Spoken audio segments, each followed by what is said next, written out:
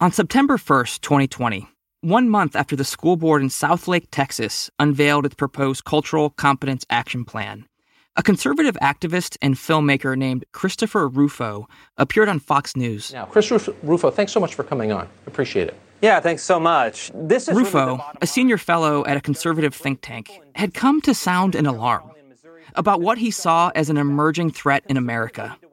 And although Rufo was speaking from a studio in Seattle, his comments that night would end up having a big impact on the school diversity plan fight in Southlake. You know, Tucker, it's absolutely astonishing how critical race theory has pervaded every institution in the federal government. Critical race theory. No doubt you've heard that phrase by now. It's a decades-old academic study of systemic racism and its far-reaching impact on society.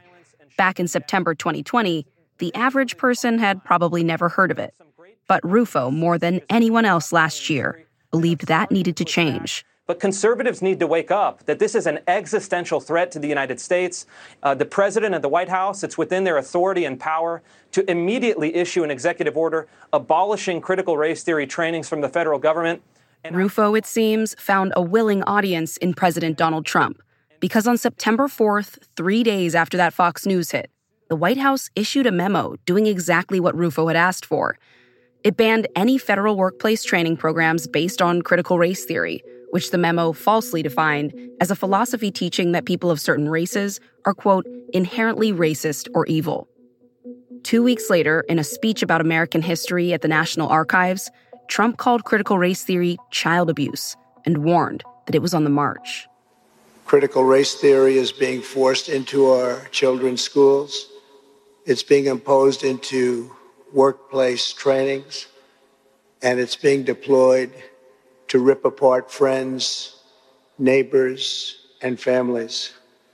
After Trump gave that speech, references to critical race theory exploded in conservative media. It was mentioned more than 70 times on Fox News that September, up from just a few references the whole year prior, according to a search of news transcripts. And seemingly overnight, many parents in Southlake had discovered a new way of framing what had been bothering them about all this diversity, equity, and inclusion talk. Critical race theory is wrong. It denies human nature. Critical race theory came up twice at the first Carroll School Board meeting after Trump's speech. Critical race theory is a theatrical framework rooted in Marxism. And it's been a fixture at almost every meeting since. CCAP is rooted in critical race theory. Critical race theory, or CRT. Critical race theory indoctrination. Any and all critical race theory curriculum. CRT training of the staff. Critical race theory. Critical race theory-based policies have been snuck into schools across the country without the approval of their communities. The agenda of critical race theory. Critical race theory. Critical race theory. Critical race theory, or CRT. CRT. CRT training. CRT. We do not want CRT training. CRT, right? And I stand here and ask each and every one of you, if someone can explain to me why I should embrace critical race theory. This sudden fixation on critical race theory in Southlake showed the growing connection between this local school board debate and national politics. It also raised the stakes. Because if you believed Christopher Rufo and President Trump, then Carroll's Cultural Competence Action Plan wasn't just a misguided local school policy or an overreaction to kids making dumb jokes, as some parents initially argued. It was an attempt to teach white children to be ashamed of their heritage and to hate America. In President Trump's telling, critical race theory was ripping apart friends, neighbors, and families. Well, in a roundabout way, he was right, because the feud in Southlake was about to get personal. From NBC News, I'm Antonia Hilton. I'm Mike Hixenbaugh. And this is Southlake.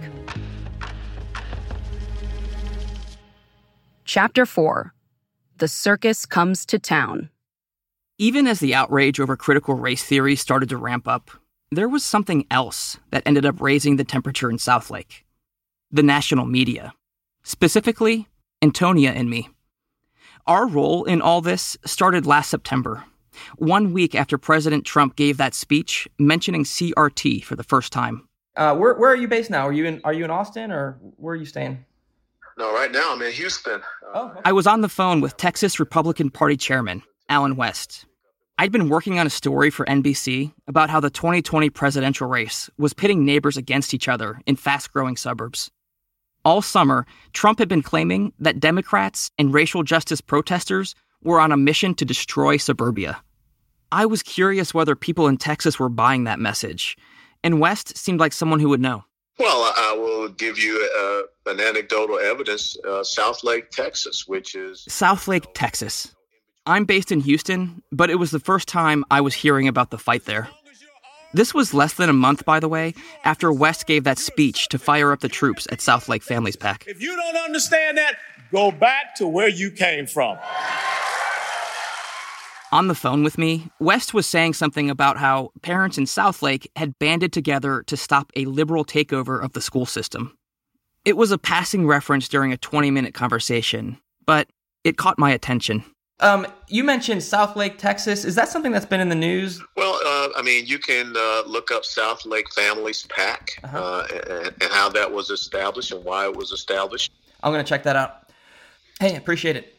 Bye-bye. All right, bye. I made a note to circle back to the Southlake thing once the presidential election was over. A few months later, in December, I Googled the words Southlake and CCAP. And the first thing that came up was a recent article in the Dallas Morning News.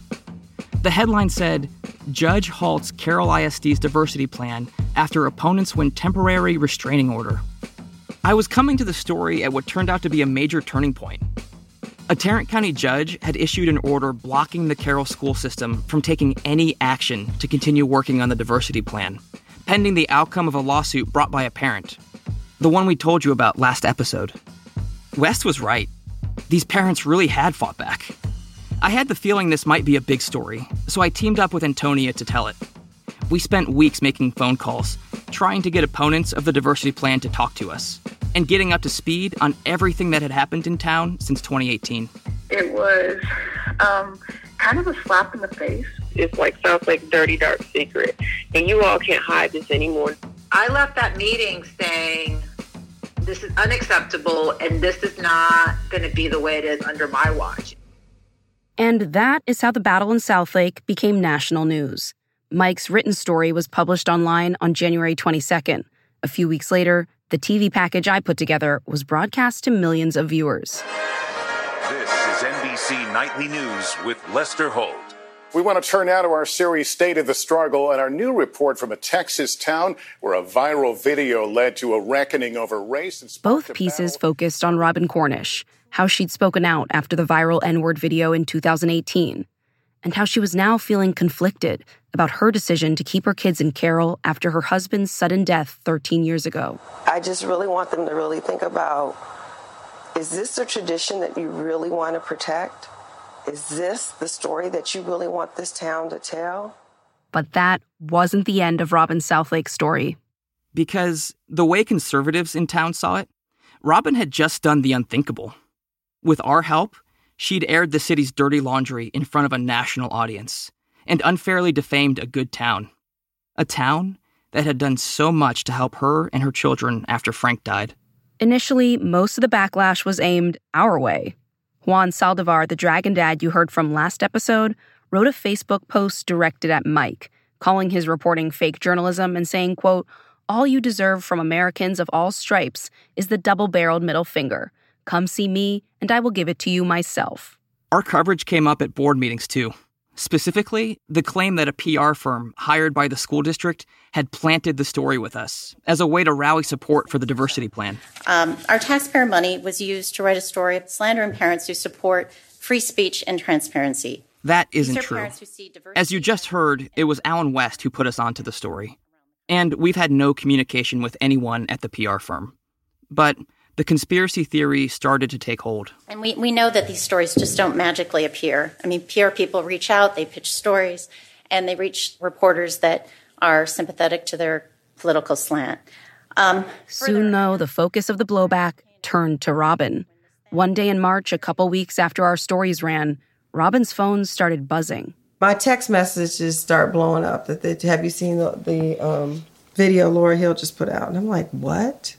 I pull it up and I see it. For the past 16 years, I have had the privilege of representing our community as a city. Southlake Mayor Laura Hill had gone to Frank Edgar Cornish Park and recorded a new video for the city's social media feeds. This time, a scripted speech reacting to the national coverage of her town. The park where I'm standing is named after the late Frank Cornish. A few years earlier, Robin and Mayor Hill had stood in this park together after Frank's plaque was vandalized with the words, "KKK will get you, black people." Now the mayor was there alone, telling a story about grabbing coffee with Frank back when he was on the Parks and Rec board. She says Frank told her about his ambition to be mayor one day. And there was no question in my mind that it was a real possibility. I never perceived that his race would have been an issue, as he was well respected and his contributions to Southlake were extensive and notable. The controversy we are facing in Southlake has me reflecting on Frank's legacy. Robin says she was stunned as she watched the clip. Mayor Hill seemed to be saying that because Frank had been so well liked, that proved that anyone could do anything here, regardless of their race. Hill didn't mention the trauma Frank's kids say they experienced at school, the part of the story Robin had just shared on national TV. Hill instead turned to what she saw as the real source of Southlake's troubles of late: the school district's botched diversity efforts. The path forward must include a strategy about how the elected Carroll ISD board will regain this community's trust and calm the bitterness and animosity that has clearly taken root. We requested an interview with Hill, but she declined. Robin says it seemed to her like the mayor was trying to co-opt her husband's legacy. I felt like that was the most disrespectful, despicable thing you could do. And I felt like that was, honestly, she was calling me out and intimidating me and using Frank's legacy once again to pardon the bad behavior. But here's the irony. You stand there, you never thought that his race would be an issue. The same park where you were crying and licking your fingers and trying to wipe off the racial epithets that were carved into his plaque, but you never thought his race would be an issue. Mayor Hill wasn't the only one in town talking about the Cornishes' story and what it meant for Southlake. Rumors started to spread. One mom who'd been vocally opposed to the diversity plan called me up and told me we'd made a mistake by focusing our reporting on Robin and her children. A few days later in April, it became clear what that mom had been referring to. Hey, everybody. Welcome to Wise Guy Talks, episode 38. This is Guy Midkiff, the school board meeting regular, otherwise known as the Wise Guy, made public what lots of diversity plan opponents in Southlake had been talking about. On April 15th, he and a guest identified only as Robert dropped a 34-minute podcast episode devoted to investigating Robin and Frank's financial struggles from 2 decades ago. So on September 27, 2001, the Cornishes filed for bankruptcy to protect their home from foreclosure. Midkiff and his friend had pored over old court documents tied to one of the Cornishes' bankruptcy filings. So within that less than 2-year period, they were almost a full year behind in mortgage payments. And they dug up public records detailing the various addresses where Robin and her kids had lived after Frank died.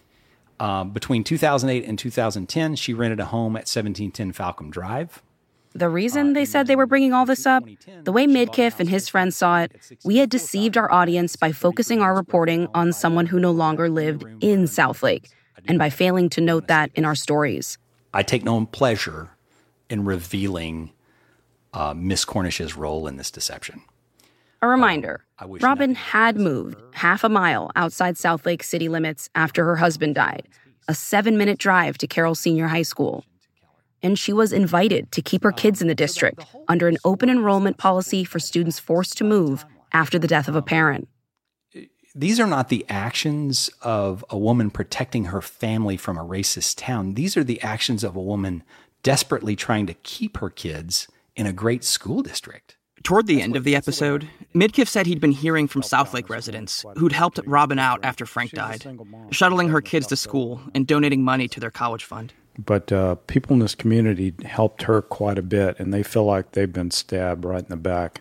You got any closing comments that you want to make? That's all I got. NBC owe us an apology. Yeah, second that, bro. All right, this is... I contacted Midkiff to request an interview, and we ended up talking on the phone for almost an hour. though we agreed not to record each other. He repeated his belief that our reporting on Robin's story defamed his town. But as for an interview, he said if I wanted to record a conversation with him, I'd have to appear on his show. I wasn't willing to do that, and we left it there.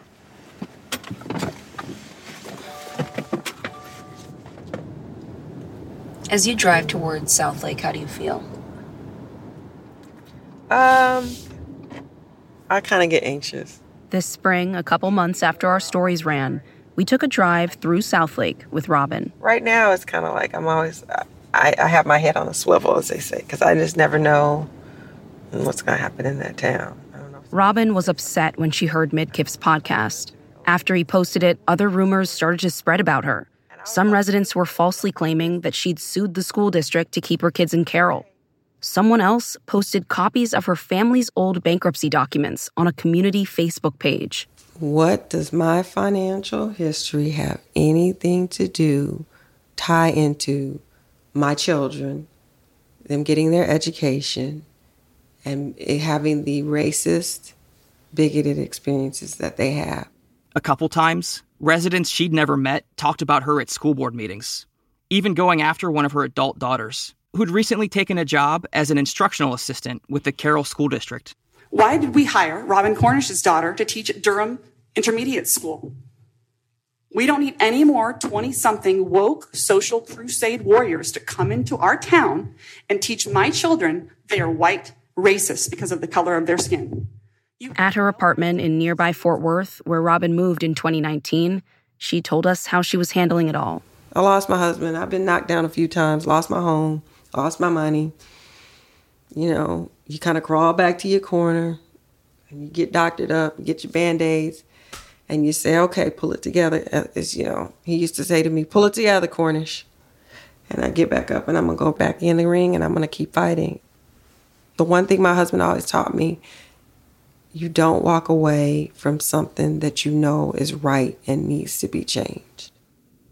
At any point, have these rumors that have spread, the information about your financial history, has all of that made you reconsider your decision to speak up? Yeah. Have you ever regretted it? No. You know, when you're late at night and you're licking your wounds and you feel bad, for a moment I'm like, maybe if I never had talked to him, that I wouldn't. Him being Mike? Right, yeah. This would not have happened. That's fair. But this spring, as the fight in South Lake intensified, it became clear that Robin wasn't the only one with a target on her back.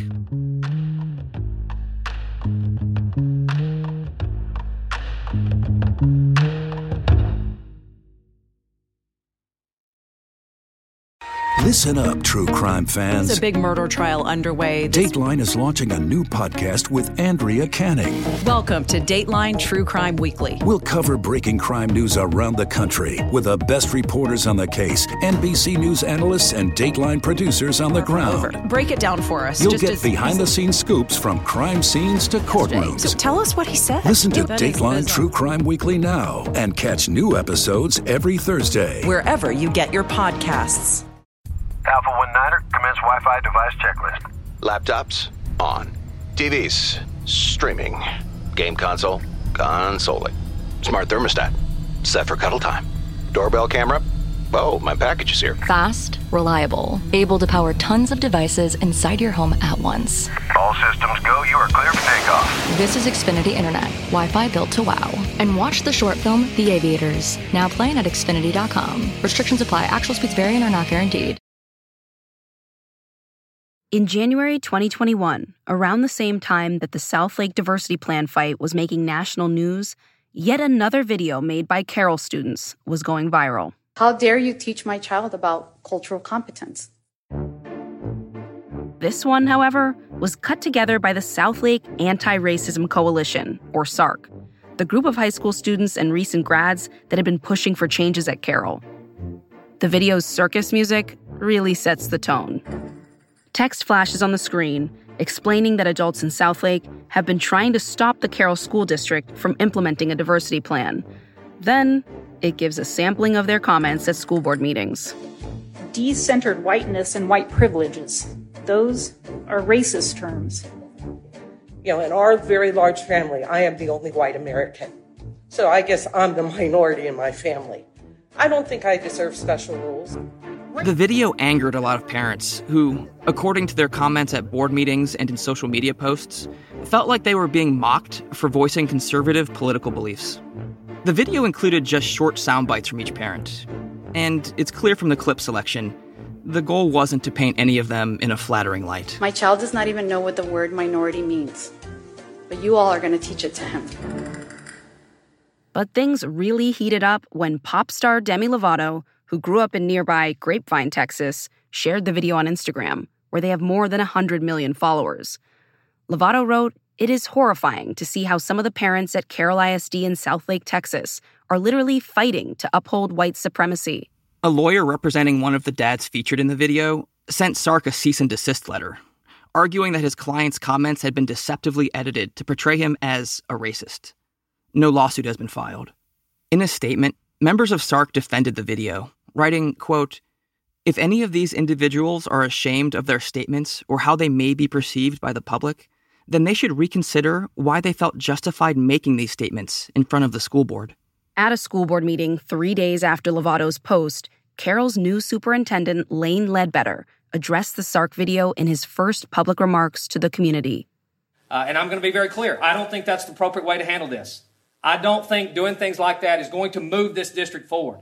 I don't think solutions are going to happen in this district being solved on social media. Ledbetter, who's white, is a Carroll class of 1989 graduate. His mom was a Carroll teacher. His dad, a legendary Dragon football coach. Coming back to lead this district, he says, was his dream job. But he couldn't have returned at a more fraught time.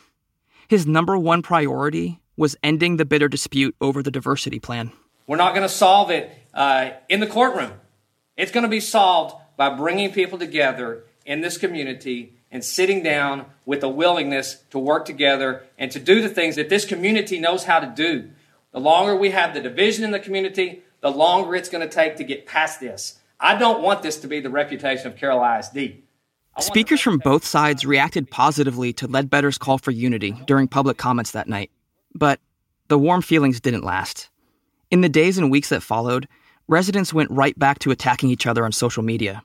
And as the debate dragged on, the voices of students who'd come forward with stories of racism were increasingly fading to background noise, drowned out by adults arguing over that three-word phrase, critical race theory. We see the absurdity in critical race theory, which teaches your guilt is found not in your character, but your melanin count. Parents who'd supported the diversity plan, like Russell Maryland, tried to make clear that CRT wasn't the issue here. Critical race theory is not in the District Diversity Council's well-thought-out, comprehensive plan. But then opponents would fire back. If critical race theory is not in the school's plans, then put it in writing. That's all anybody's asked. This is what I have said to those that state that, and then they get quiet because they don't want to do it. The debate in Southlake became an endless back and forth. Diversity plan opponents demanding that critical race theory be kept out of their schools. Supporters trying to prove a negative, that it already wasn't in the plan. All of it made even more confusing by the fact that CRT had now become a stand-in for ideas that the framework itself doesn't speak to. Chiefly that Carroll was now going to teach white kids that they're racists and teach black kids that they're victims. In reality, critical race theory doesn't deal at all with whether or not any individual person is racist. It's the study of how policies, even ones that aren't explicitly about race, like housing or voting laws, can drive racial inequality. It's complicated. Not the kind of thing that busy parents, no matter their political leanings, can easily learn in the car on the way to a school board meeting. People don't know what it is, but now there's a name for that thing that goes creak in the night. That's Kimberly Crenshaw, one of the scholars who developed critical race theory more than 30 years ago. Today, she's a law professor at Columbia and UCLA. She told me she saw all of this coming. I've been trying to tell people for at least 6 months that the effort to respond to the reckoning of last summer, the reckoning about George Floyd, the reckoning about Breonna Taylor and Ahmaud Arbery, was going to metastasize into a backlash. And that backlash was looking for a name. It was looking for a boogeyman. It was looking for some concept or group that all the anxieties that were unleashed around the reckoning would attach itself to. And in September, when then President Trump stepped forward and said that it was critical race theory, I thought, okay, so they found their boogeyman. Has critical race theory trickled down from academia into our public school system? Do you see evidence of that? Well, I mean, I can't say that I'm answering calls every day about, come to our school board and talk about critical race theory. I'm not myself seeing this kind of conversation happening in K through 12. Now, is it the case that there are conversations about diversity? Is there a curriculum that says some people were already here, some people came in slave ships, and some people came voluntarily? I should certainly hope so. Crenshaw described this crusade against critical race theory as a runaway train. And before we know it, students of color, as well as white students, are going to have an education that is less preparatory, less robust than we have even right now. And now that decades of her academic work have been dragged into partisan politics, she isn't shy about saying what she thinks the ultimate consequences will be. So you've got vote suppression happening in one arena, you've got protest suppression happening in another arena, and you have idea suppression. It turns out that the same people that are bringing you vote suppression are bringing you idea suppression. The same people that are trying to break our ability to protest are trying to break our ability to think. The same people are also lying about critical race theory and racial injustice. It's all part of grand lying for political purposes. We got in touch with Christopher Rufo, the conservative activist who started the whole anti-CRT push last fall. In a written statement to us, he specifically rejected the idea that he wanted to make CRT a boogeyman, because he says he does see it as the driving ideology behind diversity and inclusion programs. But he acknowledged that his goal was to turn critical race theory into a, quote, national brand, giving American conservatives a new frame for understanding what's happening around them. He wrote that this makes it easier for conservatives to push back on anti-racism programs without getting into the details, providing, quote, a central point of attack. This spring, CCAP opponents in Southlake appeared to pick up Rufo's strategy and run with it. And that put diversity plan supporters in a difficult spot. Now they were busy batting down the idea that critical race theory was lurking in the plan, while still expressing support for one of the central ideas that critical race theory is trying to advance. Namely, that systemic racism is real, and the best way to fight it is to pass corrective policies like the ones found in the CCAP. There's an old adage in politics. When you're explaining, you're losing. And diversity plan supporters were suddenly doing a lot of both. Opponents, meanwhile, were doing just what Rufo hoped they would do, going on the attack. And the consequences were about to get more serious.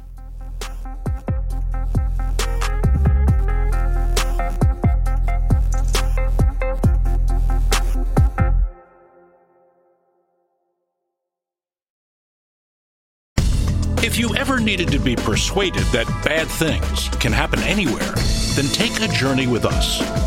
From compelling mysteries to in-depth investigations, our Dateline episodes are available as podcasts. Follow Dateline NBC now to get new episodes every Tuesday. To listen ad-free, subscribe to Dateline Premium on Apple Podcasts, Spotify, or DatelinePremium.com. Great storytelling with a twist from the True Crime Original. Join Hoda Kotb for a brand new season of her podcast, Making Space. For Season 5, I am making space to talk to people who are providing a sense of hope and inspiration when life changes course. Uplifting conversations with inspiring individuals like NFL legend Drew Brees, singer-songwriter Ziggy Marley, and Today Show co-anchor Savannah Guthrie as you have never heard her before. I found faith more viscerally not because the bad thing didn't happen, but because it did. I promise you, like me, will leave these conversations with some wisdom for your own journey, empowered and inspired to make space in your own life. New episodes of Making Space with Hoda Kotb are released every Wednesday. Listen now wherever you get your podcasts. On April 5th, 2021, the Fox affiliate in Dallas broke news of a major escalation in the Southlake conflict. 2 Carroll ISD board members in Southlake were arrested on a misdemeanor charge of violating the Texas Open Meetings Act. Criminal charges had been filed against school board president Michelle Moore and vice president Todd Carlton, all stemming from Dragon mom Kristen Garcia's September 2020 civil lawsuit, accusing the board of breaking Texas's open meetings law. A parent and a political action committee against the diversity plan accused the board members of violating meeting rules. Tarrant County's Republican district attorney, Sharon Wilson, had gone to a grand jury with evidence first unearthed as part of the civil lawsuit that showed Moore and Carlton texting with other board members before the initial CCAP vote.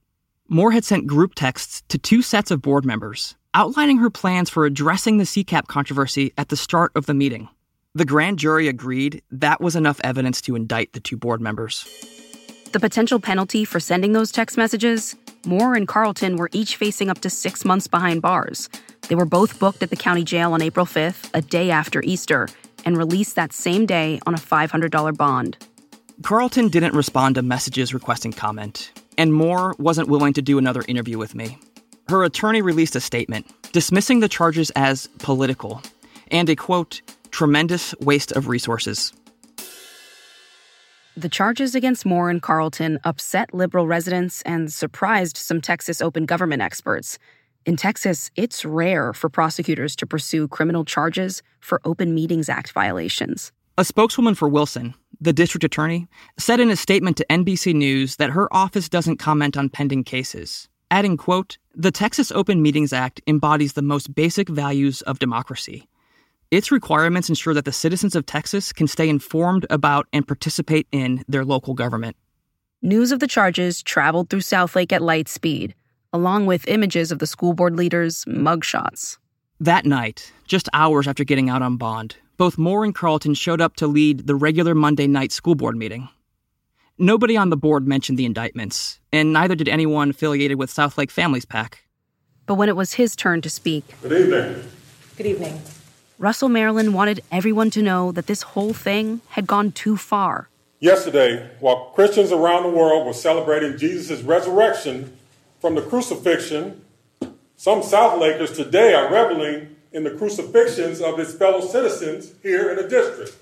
Russell, who'd been leaning down to talk into the microphone, looked up to address district leaders directly. Michelle and Todd, you have my sympathies. Your families don't deserve this. Dr. Ledbetter, keep your arms moving, man.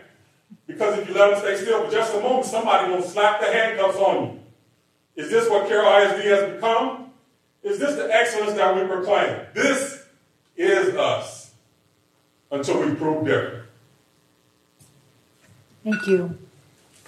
Thank you. After the indictments and attacks on Robin Cornish, and an earlier episode when conservatives dug up and publicized fraud allegations against one of the volunteer leaders of the District Diversity Council, a few of Southlake's more liberal residents decided it was time to do some digging of their own, and they discovered something about one of the most outspoken families on the other side. The Del Calvos, who were involved in Southlake Families PAC and whose adult daughter, Kristen Garcia, filed the lawsuit that led to Moore and Carlton's indictments.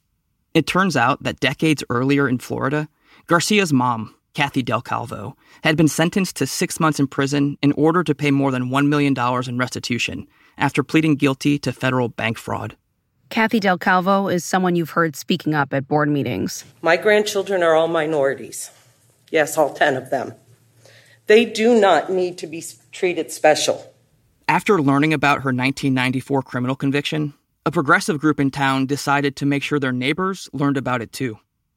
Move Tarrant Forward, a political action committee formed after the initial diversity plan blow-up, describes itself as a group of Southlake families that are countering fear and lies with fact-based information. Like a liberal version of Southlake Families PAC, but with about 1/20th the funding.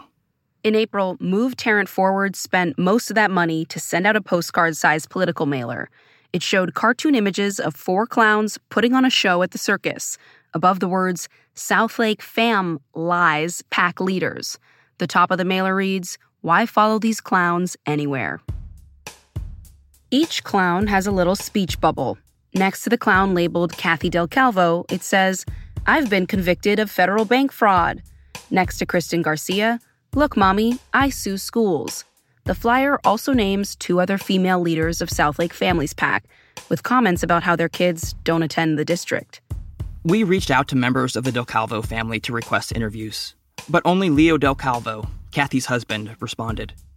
In a written message, he said his wife's criminal history had no bearing on the diversity plan debate in Southlake, and that by mentioning it in our reporting, NBC News is, quote, "no better than the scumbag libs that put this out there," unquote. Conservatives in town were outraged that neighbors would dig up someone's decades-old mistakes in an attempt to disparage them and their beliefs about how the school system should be run. Here's how Guy Midkiff, who devoted a podcast episode to Robin Cornish's finances, covered the Move Tarrant Forward mailer. These 4 women are pillars in our community that I have the utmost respect for, and yet they sent out mailers to 8,000 frickin' families in our community talking about the imperfections in their life. Well, I would like to take that same magnifying glass and point it on them for 1 second and find how many imperfections I could find in them. I just find it disgusting what they're doing. In a statement to NBC News, Bjorn Bennett, one of the leaders of Move Tarrant Forward, defended the clown mailer. He said the goal was to show that the conservative backlash to the diversity plan was being led by partisan activists in town and wasn't really about what's best for Carroll students. The flyer wasn't the end of the personal attacks. Months later, several diversity plan supporters reported Midkiff to his day job employer, American Airlines, saying that he'd been harassing members of the community in person and on his podcast. The airline responded by issuing a public statement. Quote, "We are troubled by the allegations made and have launched an investigation into the matter." Midkiff fired back in social media posts, arguing that his accusers were using, quote, "bully tactics" to silence him. In response to questions from NBC News, an American Airlines spokeswoman said, quote, "All investigations are private between the company and its employee, so we can't comment further." She noted that the company takes harassment allegations seriously, but said airline employees are free to express their own opinions. Despite the growing bitterness in town, until this spring, NBC was still the only major national outlet covering the story. But that was about to change. Well, until recently, the Carroll Independent School District of Southlake, Texas, was one of the highest performing school districts in the state of Texas. A couple months after Antonia and I reported on Southlake, Fox News host Tucker Carlson did a segment of his own. But beginning in 2018, the school district implemented something called a cultural competence plan. Maybe you've heard about that at your kid's school. To help his viewers understand what was happening in Southlake, Carlson interviewed Dana Lash, a former NRA spokeswoman, popular conservative commentator, and, it turns out, Southlake resident. Dan, thanks so much for coming on. This didn't begin out of academic curiosity. This began because some teenagers said something bad, and apparently we used someone's worst moments in life to completely slight their entire life. And the school and a lot of very far-left Marxist activists decided to exploit this as a way to implement critical race theory education in this school district. And SouthlakeFamilies.org is how they're pushing back. Amen. This is happening everywhere. They'll come in and they'll wreck your school, they'll hurt your children, they'll take your money, they'll bully you, and no one does anything. And I'm just so grateful to hear of parents who are doing something. Dana, thanks so much for coming on tonight and telling us that story. Thank you, Tucker. They'll come in, they'll wreck your school, they'll hurt your children, they'll take your money. Carlson dropped that warning to nearly 3 million nightly viewers, and Lash gave him a way to fight back by sharing the link to Southlake Families PAC. Now, anyone wanting to defend Lash's suburb from the woke invasion was just one click away from donating to troops on the front line. And donate they did. That night, a retiree in Hilton Head, South Carolina, gave Southlake Families PAC $500. A real estate developer in Skillman, New Jersey, sent $25. A stay-at-home dad in Central Ohio chipped in another $10. donations large and small poured in from all over the country. And now, with 2 seats coming open on the Carroll School Board, all that money was about to start talking. That's next time on Southlake. From NBC News, this is the 4th of 6 episodes of Southlake, a story about belonging and backlash in an American suburb. If you like what you've heard, please give us a 5-star rating and a review on Apple Podcasts. And be sure to tell your friends and follow on Apple Podcasts, Spotify, or wherever you're listening right now. Southlake was written, reported, and hosted by me, Antonia Hilton. And by me, Mike Hixenbaugh. The series is produced by Franny Kelly. Our story editors are Julie Shapiro and Michelle Garcia. Production help and fact-checking by Rachel Young. Sound design by Seth Samuel and Sharif Yusuf. Original music by Ali Shahid Muhammad. Bryson Barnes is our technical director. Reed Cherlin is our executive producer. Madeline Herringer is our head of editorial. Special thanks to Sarah Burke and our partners at Sky News.